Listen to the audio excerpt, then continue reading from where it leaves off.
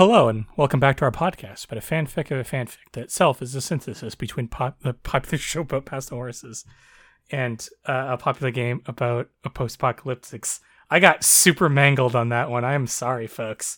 Just keep plowing forward.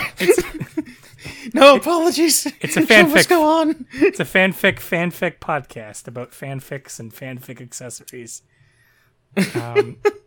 You take a little My The Little Radioactive Horse Reading Club. You take a little My Little Pony, you take a little bit of Fallout, and you mush them together, and you get a Fallout Equestria, and then you write side stories based off of it. Hi, we're back again. Ad nauseum, essentially. Yes. Some of them worse than others. Until we die. Because we'll never run out of side stories. And by we, Phi does mean all of us, yes. Collectively, as a species, as a human project. Legitimately, if we read everything that ever happened in FOE, at the rate that we do, one chapter a week like this, we would experience the heat death of the universe before we were done. There are thousands of stories that are set in this universe. I wish I could remember more specific details from H.G. Wells' The Time Machine, because I would, if only I was able to make an oblique reference to one of the afterscapes in the mega future that he travels to. Yeah. Me and Phi shooting Morlocks as go over. No, we're recording to the Morlocks. They're a primary audience. The Eloy don't get us. Yeah. The Eloy are spooked by anything beyond just easy listening. Yes. So like recordings of elevator music is about the intensity that an Eloy can handle. And even that's a little too much. Only on special occasions. But yeah, festival days and such. So this chapter's pretty good. I liked it a lot. That's my review. I like the parts that I got around to reading. Yeah. I shamefacedly don't get to complain that Phi got my full and proper title, Sarah Weirdington Esquire, right? Because I am unworthy of the designation. I failed this week. I didn't read all the way through this week's chapter, so I like you, if you aren't reading this for whatever reason, because we do recommend it, this one. Yeah, it's really good. If you aren't reading, then you are in the same boat that I am. It's story time with Phi. Yeah, back to the classic Project Horizons method. So I had way more to yell about in that. I was recently re-listening to an episode because a fan was going through it, and I wanted to they mentioned an episode and I couldn't remember what happened in the episode, so I need to re-listen it, and I'm so angry all of the time. I mean, I'm just a naturally angry person, but that podcast is rough because there's so much that's so infuriating about it. So much happens in PH that is frustrating, to say the absolute least. But anyways, we're not talking about that. We're talking about a good story. We're talking about heroes. So chapter 36, Convergence, also known as all of the shit hits the fan this week. As you would expect by such a title. It rules. Last week we got flagged down by Curly Fries, who was a one-time antagonist in the story. Earlier on when they got captured by one of the various times they've been captured by Steel Rangers. Yeah, I couldn't remember him at all. The name was familiar, but I remembered nothing of Curly Fries. Yeah, he was his whole bag was he was just a very uptight military dude, and the Steel Rangers were part of were kind of on the collapse. And they're Elder was a weirdo who could prophesize shit. but they beat him up after throwing a shit bucket at him. So there's a lot of resentment there. And he like fucked off. And apparently him fucking off, he had an entire a whole goddamn life experience. He had a whole an entire like an entire side fix worth of. Yeah, he walked into the desert and saw God. Like he went north and encountered the Applejack Rangers and and reevaluated his life decisions. painted it and got painted red. Mm-hmm.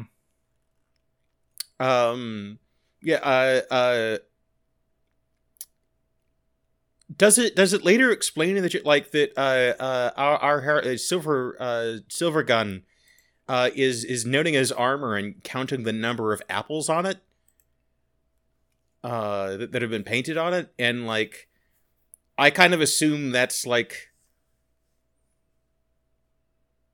I assume that they must be sort of trophies. Like the only thing that comes to mind is like bogeys. Yeah. I think it's either bogeys or rank. I'm not quite sure. I don't know. Like I think it's one of those ones where it's meant to be one of them, but I'm not actually sure which one it is. Mm. He doesn't really appear Just much sort in of the back half of their the chapter, so presence. yeah. I don't know if this ever gets like explained. But Curly Fries is sheltering them. Yeah. And Silver Gun notes that his hospitality is a lot better than it was last time, though he did spit on Flair, which of course, putting points into. Yeah, since the last time we saw him, he became an Antifa super soldier, and one of his first actions in this chapter is to spit on Flair. An all around positive point. Yeah, honestly, pretty based when you think about it. Yeah, he still has a lot of like built up resentment against Flair, and totally justified, frankly. He did throw a bucket of shit at him. But yeah, it's like Curly Fries is kind of caught in a weird situation where like he's not the commanding officer of this little regiment, but because he has a lot more field experience, his commanding officer defers to him a lot, so he's sort of de facto the sort of leader of their group. He also knows the terrain in the area. But like Lemon Cake, I think their name is the actual leader. Who's pretty fun. She's very like no nonsense. She's so no nonsense, so military that her like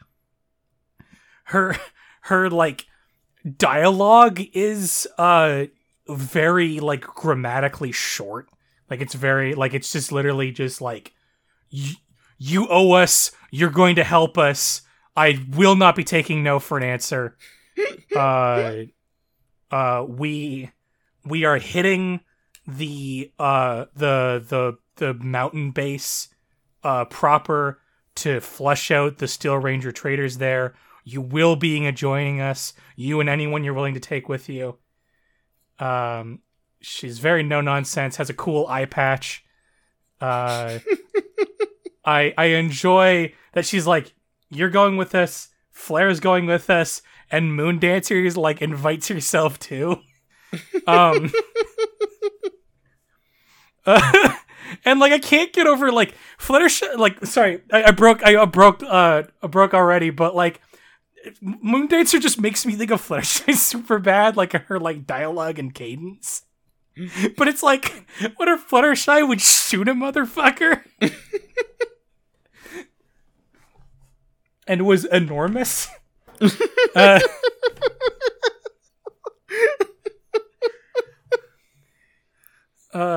Well, in fairness, Fluttershy never had a gun in the original show. And there's this weird trend that I highly support of like there's been a lot of like main cast redesigns lately, like just as an art meme that's been going around. Yeah. And so many of them have the instinct Fluttershy is the largest. Yes. Fluttershy is tallest. Yes. Yeah, it literally comes from a single episode where she's taller than than Rainbow Dash when they're kids, so people just went like, yes, no, correct. She is a gangly monster. Applejack is always largest, always has the most significant mass, but Fluttershy. Yeah, well, everyone decided that Applejack was just a draft horse, and like there was no consideration otherwise. So she has to be like stocky, but Fluttershy is a terrifying, gangly wish horse. So, but I the thing I was gonna bring up is that I also like. There's also the common Fluttershy headcanon that's somewhat supported by certain episodes that she's also just an absolute sicko. And so I really, really like this character because it makes me think of that. It's Fluttershy, but she's got a little bit of the old bloodlust. And that's fun. But the actual sort of more important part of the scene that I was going to get to, outside of the inherent comedy of this whole situation, is Flare trying to like touch base with Silverstorm because, you know, they haven't really talked since a whole building hit them. And he's trying to figure out, like, you know, sort of like where she is mentally. Because he's like, oh yeah, you never mentioned having any like family, and he's like, yeah, I didn't want to like involve them, which is a pretty decent justification for why they hadn't been brought up to so far. And because he's the burden of the family, basically. He was like the son that his dad wanted him to be for a really long time. And then he just crawled into a drug bottle and never came back out. I do love that he's a shithead uncle. Like, yeah. Well, that's the thing, is like he initially was like the golden boy, and then he became the shithead uncle. He hit the he hit the horse meth too hard. And he never came back. So, you know, his dad's pissed. They talk about the fact that they're probably going to have to kill his dad because he's like a high-ranking officer in the little Enclave remnant. So he's definitely in on this. Like, that's just a given of what they're doing right now.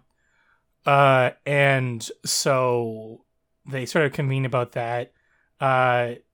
Flare fires back like, well, you know about my family. Now it's my time to learn anything about you at all because you're so unbelievably secretive. Also, you started talking to yourself too. Like we can hear you when you like mutter to yourself. You know that, right? Has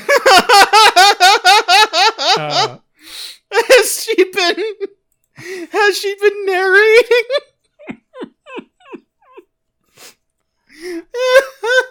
It's extremely likely, yeah.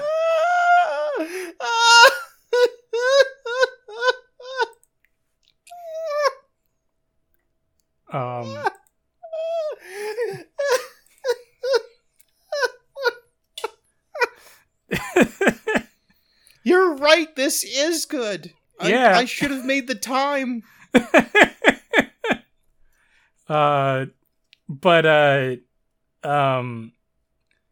But yeah, so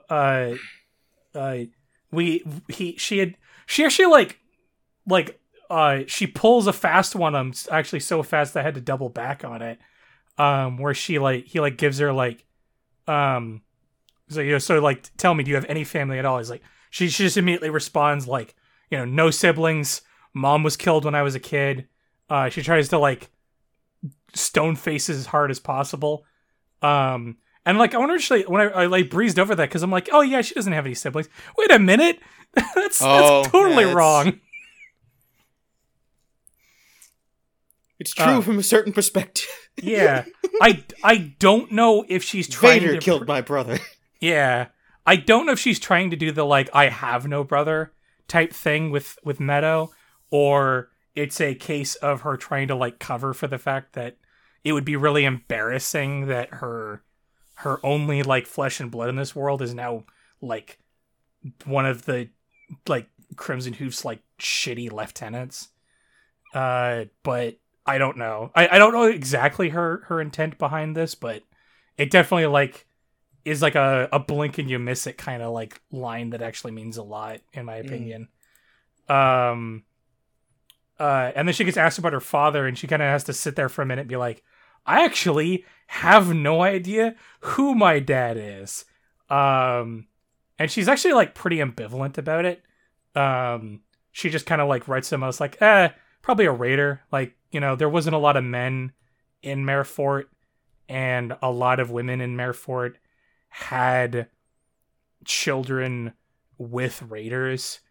And the law of like, what is it, like narrative, not convenience, but like conservation. The law of narrative conservation makes me immediately assume that her dad is Smooth Tongue, which would explain why he's so like, weirdly familial to Meadow, because I don't think they ever mention like him like killing their dad or interacting with their dad or anything like that. Like I think that it's just he's never like that has never been brought up. So I'm just gonna call that. It's gonna be my Monday night football pick of the week. It's my 4-day forecast. Yeah, I can see it. Yeah. I mean, it's definitely one of those things where it's the reveal that would hurt the most. And I would definitely... I can nitpick it, but I, don't think I want to bother because it works well enough. Yeah. It's easy enough to backfill ways to insist that it makes sense. Yeah, for sure. But it was just like that was just something I caught on, and I was like, that might be what's going on here, because it's a good way of having like Smooth Tongue just come back into the story and matter at all at this point. If it's very much a Luke, I am your father kind of moment. But anyways, it would also explain why he's so insistent on not killing it. Like, yeah, not just immediately capping her in the brain. Yeah. Yeah. And like the whole like I want you to join me fixation like makes a lot more sense in that regard. But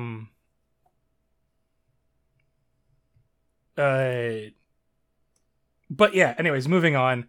They also touch base with Flair, and Flair's like, yeah, I am nowhere near the reality of doing okay, but we kind of just don't have time to deal with that. They talk about I don't have time to freak out right now. Yeah. I don't have enough blood in me for that. But they talk about the idea of getting a cyber wing again, and that kind of just gets like thrown as a thing that we could theoretically do in the future. There's also like, speaking of the future, there's a speculation of one of those like, so after like stopping the Watchers and saving the dice, like what are you even like planning on doing? Like, and it just kind of leaves it as like a hanging question. But I don't know. Like, I also like this bit from Flair where she like, hired guns being shitty about herself again.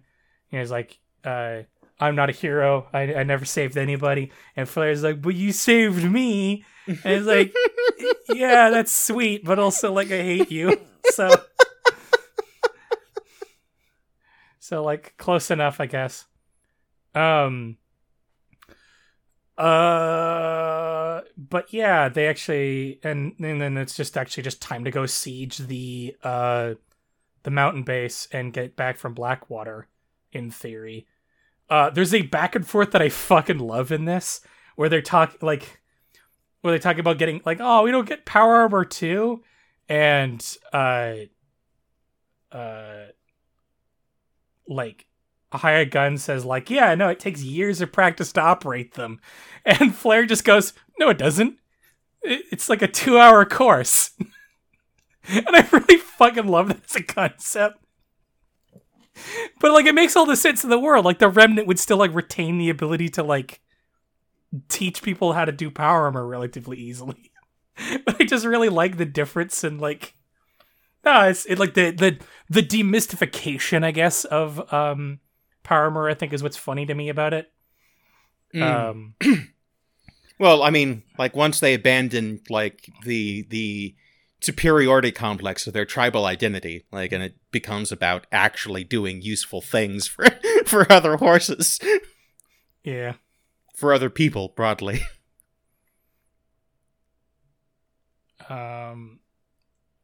Yeah. War happens. And then fight occur. The part I fucking love from this fight, though, because there's a lot of really good fights in this chapter, but the part I fucking love is a bit where, like, she gets, like, squared off against Blackwater and some of her goons. And, you know, Blackwater is, like, very, like, just the evilest person in the room at all times.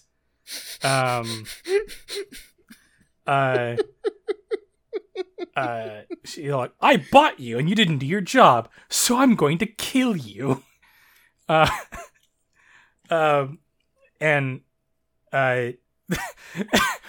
Hiregood's response to that is just chuckle like a fucking insane person about it, because just the, like... Oh, man. How many times have I heard that? How many times have I heard that today? Gosh, nostalgia. But then she just, like, stares on us like, all right, well, then do it. Kill me. And she's, like, taken aback by just, like, how insane Ironcut is in this moment.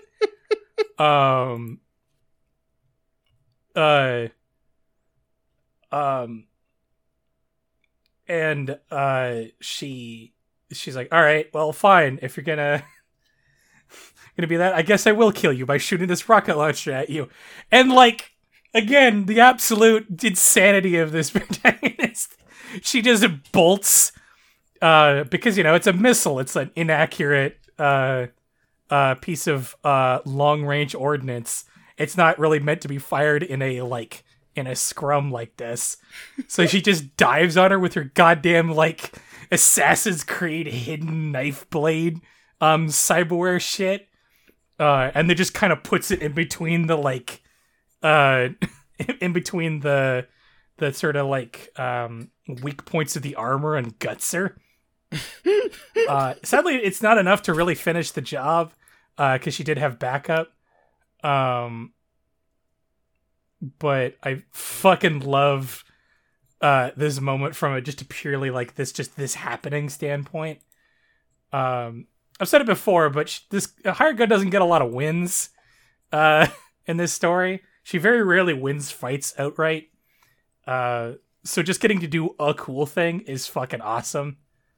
I'm here for it. Gosh. They actually get into the facility by this point. Because they just basically, like, well, I'll kill you. I'll kill you another day. I have plenty of time to do it.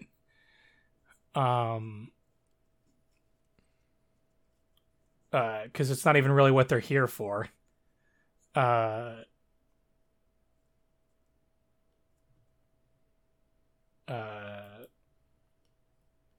the actual plan is to get into the facility and, like, convince Simpleheart to, like, help them by offering pieces of him back.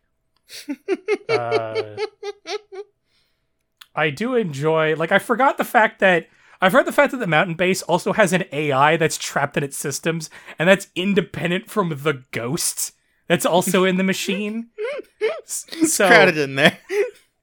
So they get, like, the ghostly speaking voice, like, entering their minds of Simpleheart, and then Baptisia, who was the original director of this place, like, booms on the speakers as well. And I just really, really think that's funny.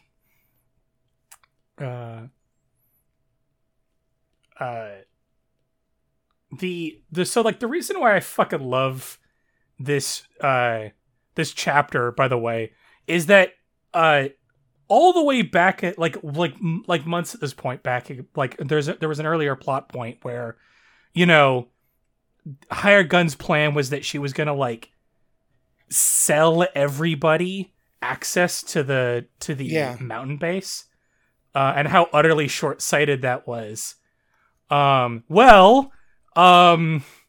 So it turns out that she had sold that to everybody, and it has led into them all fighting each other periodically and trying to rip each other apart. Because they find it's the Scooby-Doo chase I predicted, but what if the gang had guns? And the ghost had a gun. And it fucking owns. It rules. Because it's like they bump into her brother and his little catter of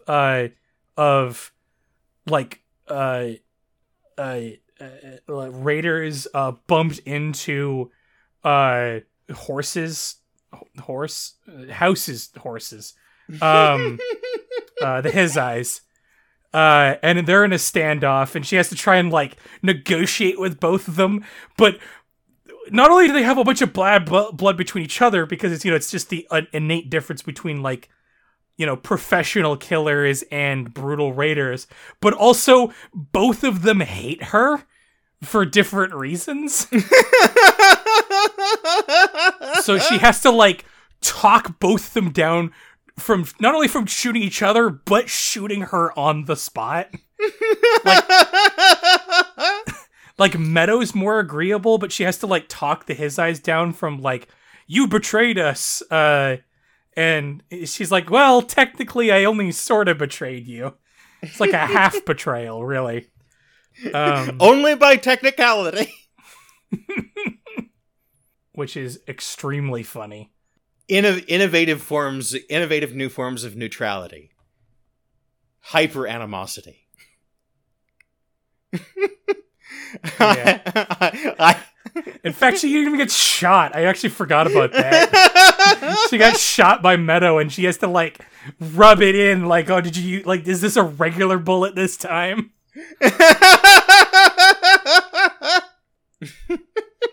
But she just kind of has to like talk everybody down, and it's like his eyes are like, you betrayed us, and House is dead. And he's like, no, actually, he's alive. He's been captured in the Enclave Raptor. And they were like confused, like, oh wait, are you actually back on our side? And she's like, not even slightly. I wouldn't say that. I wouldn't go that far. I just don't get ahead of yourselves, boys. I happen to have my own goals. I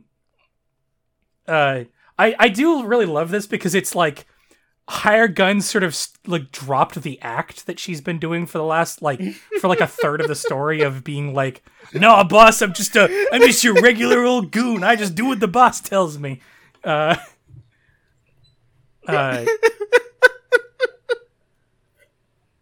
You know, not only to herself but also to everybody else around her, and is like actually like, no, I am just doing my own thing.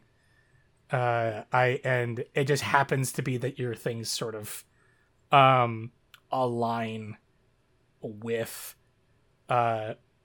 what you're doing. But yeah, they just sort of like make a temporary truce because they honestly have bigger fish to fry. So his eyes kind of bail, and Meadow's like, well, you're welcome to shack up with us for now because, you know, nobody but me knows you're here in the Crimson Hoof, so I guess we're square. But they don't have time for that because Flare shows back up with Moondancer, and Moondancer's, you know, conked out, cartoon swirly eyes. She's seen inside of the depths of madness this place can bring. And Oops. She's trapped in her own little hellscape, like the rest of them were the first time they came here. I don't know why I find this just so funny as a concept, but because like Moondancer is such a like recent addition side character we sort of don't have time have, like, to go through what her specific nightmare was. No, they do. Catatonic body. They do deal with it, but I just mean like the inherent funniness of like she's not like a built-up character, so we're not learning like the traumatic truth of a best friend. We're just learning the traumatic truth of some guy you never met before. I mean, from a distance, I'm amused by the notion of like, yeah, no, that's the sort of thing that happens when you hang out with this crew. It's you certain you wanted to volunteer involvement in this? Because it's fairly regular for us. Congrats on being blooded, though.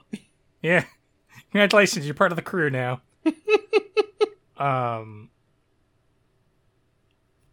But yeah, it all came from a situation of like. So we go into Moondancer's memory, and because she talked about the fact that she's taken a life before, and we kind of just get to see that. Which involved like a bad deal going wrong. Because the people that she was dealing with in DICE basically like, it's like, yeah, it turns out there's a bird horse fee that you gotta pay, so the price is tripled.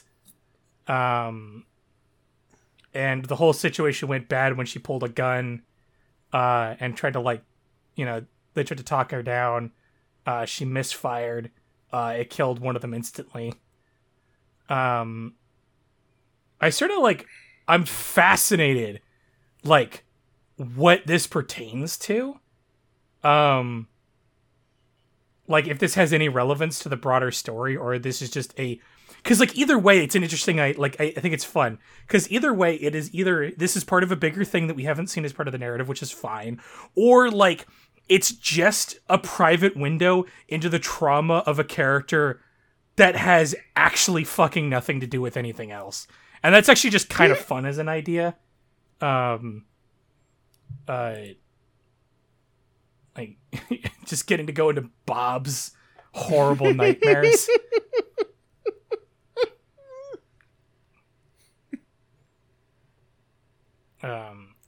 Yeah, I agree.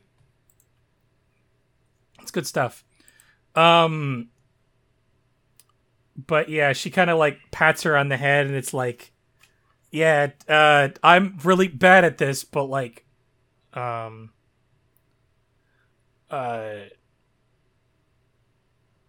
kind of just gotta move forwards. There's not much you can do about it.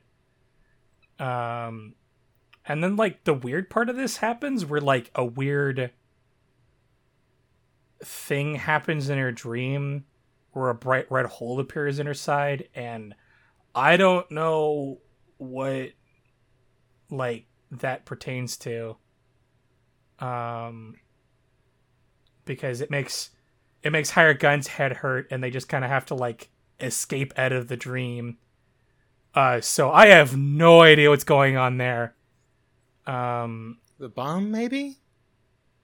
Maybe, yeah. Actually, that could have been it. That she is also another bomb. But we'll see. Then they get jumped by the Steel Rangers again. Which leads her to do a cool thing where she like hits the elevator button for it to go up, and then jumps into the hole of the elevator shaft. Like a cool guy. Serenity would be so pleased to hear that Mommy was doing some ninja shit. Yeah, it fucking rules. It twisted midair and grabbed the wires that held the counterweight with her leg. Slid down with a screeching metal on metal, like sparks flying moment. It fucking owns. It's so cool. Like, it's so good. It's just, I don't know. Rules of Nature starts blaring from speakers that she didn't know she had installed. Exactly. it's just like, I don't know. It's like the thing about it, like, this has come up before. It came up in Project Horizons. I'm a massive sucker for cybernetics. I think they're really cool and things, and I love, like, it's just Hired Gun is just the cooler Blackjack in every way. Like, not even just the surface level thing, like not being a rapist monster, but also like she just gets to do cooler things. She actually uses her cybernetics in a way that are meaningful. And isn't hung up about it in weird ways. Yeah. Her character design is actually, like, interesting and eye-catching rather than sort of obligatory Shadow the Hedgehog, kind of. Yeah. It's not just whinging and pathos. Yeah. But this all leads into her having to split up with her crew. Because she kind of just has to leave Moondancer, like, in a safety closet or some shit. I actually kind of forget. Yeah, I don't know. Flare, yeah, it seems as if Flare and Moondancer had just, like, split up. Search for clues. I know that at some point, while she's wandering around in the dark, bleeding from various wounds, after getting into so many goddamn gunfights, she, like, overhears that, of course, also the Watchers are here too. So just to, like, keep on the running tally, the Blackwater Steel Rangers, the His Eyes that were sent here, the goddamn Crimson Hoof contingent, and the fucking Watchers are all according to plan. Congratulations, Silvergun. All according to plan. And the only reason why they haven't all killed each other yet is just it's a big complex, and they just all haven't met each other yet. And that fucking is just so funny.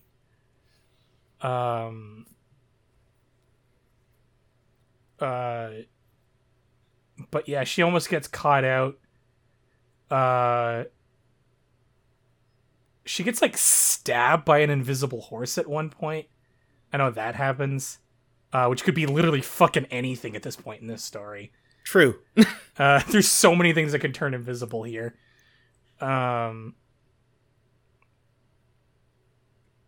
There's a bit of tension where she's, like, hiding behind a door type thing and kind of just hoping that they, like, give up on the search, even though they can very clearly see her blood. Waiting for the alert to go back to green. Exactly. We even learned that even Tight Lips is here, which fucking, I'm just so excited for that. Like, I've been hyping up that, like, I want that that fucking mirror match so hard. Like, Tight Lips has become the Jetstream Sam of this fucking thing. It's so good.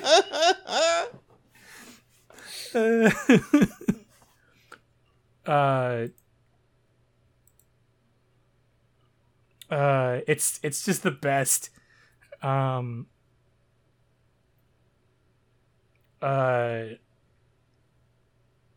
just so hyped. There's so many things that are, like, there's so many spinning plates.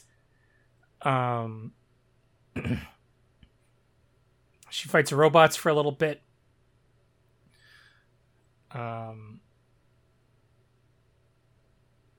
Yeah, she actually does bump into Tight Lips. Sorry, I actually had to just, like, look at the chapter a little bit, because, like, there's a lot that happens here, so I had to, like, double check some shit. Tight Lips is very, like, very conversational and very, like,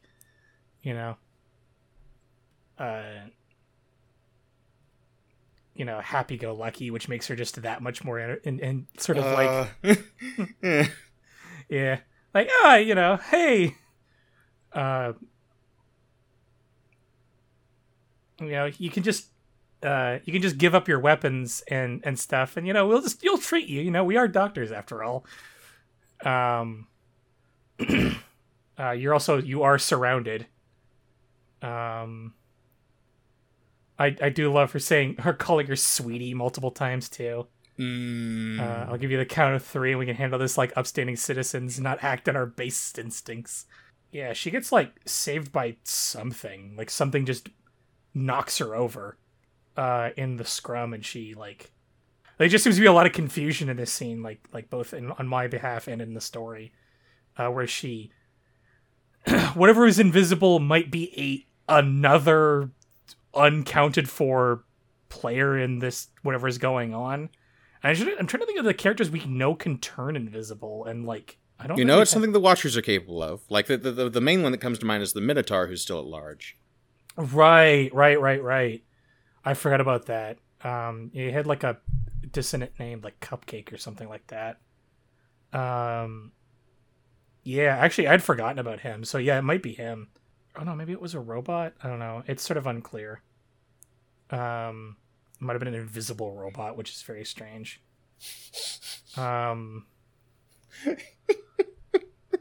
It's a known property of robots. They can't do that. I don't know. I've never seen an invisible robot in this setting, so it is very strange. You know what? Neither have I, and I don't think anyone else has either. Listen, you. But she manages to get away through this like fortuitous timing. She's still stabbed, still in a lot of pain. Need a lot more drugs. She manages to like actually pull herself into like the mainframe room for the supercomputer that Baptisia is in. It's like, so congratulations, you found another Crusader mainframe. And this is where Baptisia was the whole time. And like it's one of those things where like I don't remember if this is something we found out this chapter or not, but I kind of thought that was really obvious that like, you know, it's an angry robotic voice on the speakers. It's probably going to be like a sentient AI, and like AIs in this are almost always a person put inside of a robot type thing. So, but you know, I don't remember, but it definitely is her. It turns out that the robots that they've been fighting was actually for a purpose. So it turns out that she can't control the robots. Like, she can't control what the robots do. She can only, like, send them to places to do things. So she's been corralling Hired Gun into this room with just the hope that it wouldn't kill her to do so. Which I think is really funny.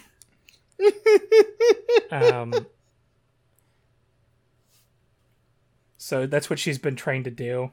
But she basically is like explains what her like part of her plan is to Baptisia.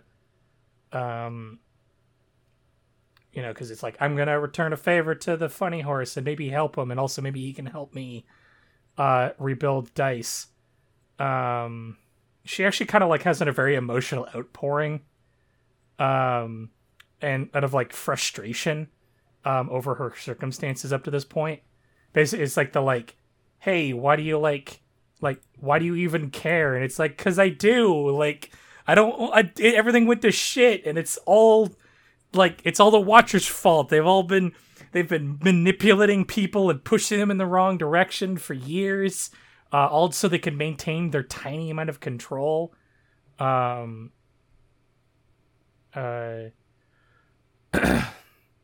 destroyed the city just so they could take control of it. And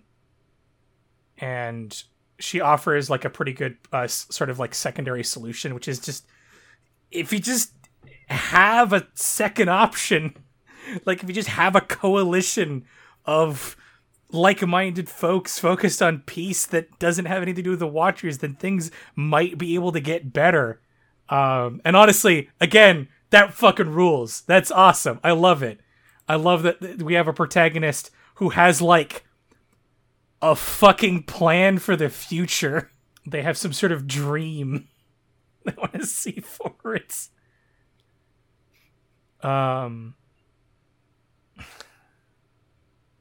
But they need this military base to do so because they need the resources and they need the control, and more than anything else, they need the image that they have like a strong base to work from that the Watchers don't have access to.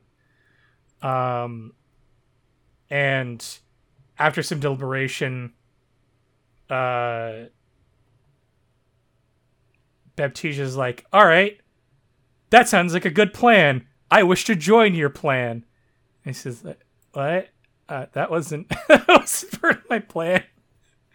I wasn't expecting that one.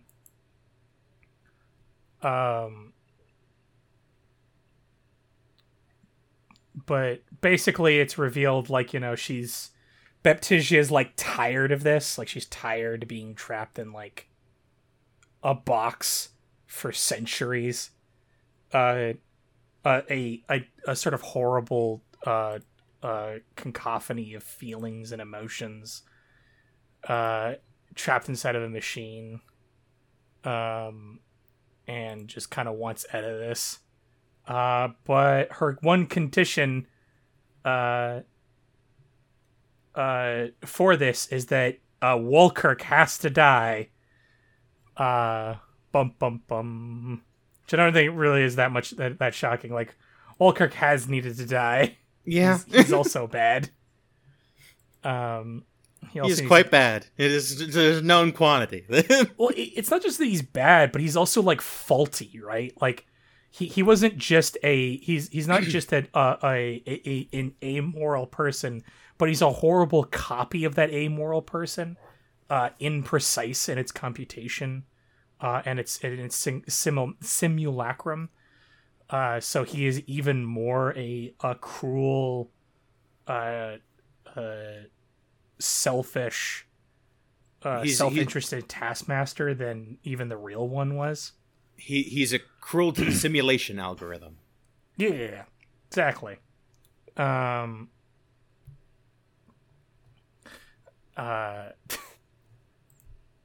So that makes sense. But yeah, no, this fuck. Okay, this chapter's fucking crazy. Like, I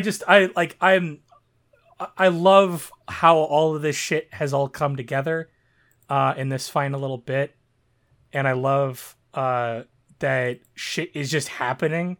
Like, and it's happening at an alarming rate. Every single faction is all at each other's throats, and it's going to be, like, really interesting to try and, like, pull that together and make all that make sense. And I mean, and there's also, again, always the hanging sword over the main character's head that, while the Watchers can't directly detonate her with, like, a detonator, there are other conditions that will eventually cause her to detonate. So, that could just go wrong at any time. And that'll be fun to see how that goes. Turns out there are consequences to being a walking bomb. That's kind of what I think. Yeah. No, it's just exciting. I also love the, like, bomb under the table, like, meta knowledge that we, the reader, have that, yes. Was given to us in the stat information a few chapters ago. Like, another example of, like, I could not give less of a shit how much of this may or may not have been taken from PH. It does it so much better than PH. Like, we were constantly shitting on PH for, like, the completely, like, obligatory level up information. Whereas our author here, no one, Odysseus. Odysseus, as they're known on the streets, made use of, like the audience knows something, the characters don't. Yeah, that if she gets too injured, it will, it will lead to this happening in the same situation happening again, no matter what they do.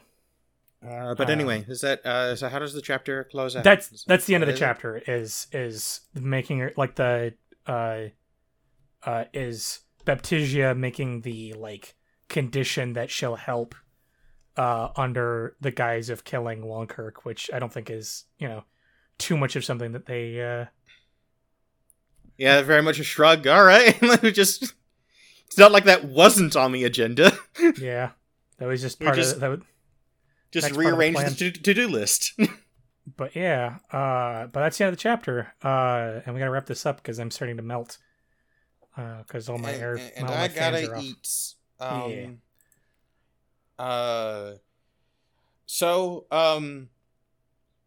Give us your thoughts by emailing us at weirdingtonesq@gmail.com. Our respective Twitters are at weirdingtone and at thouartphi.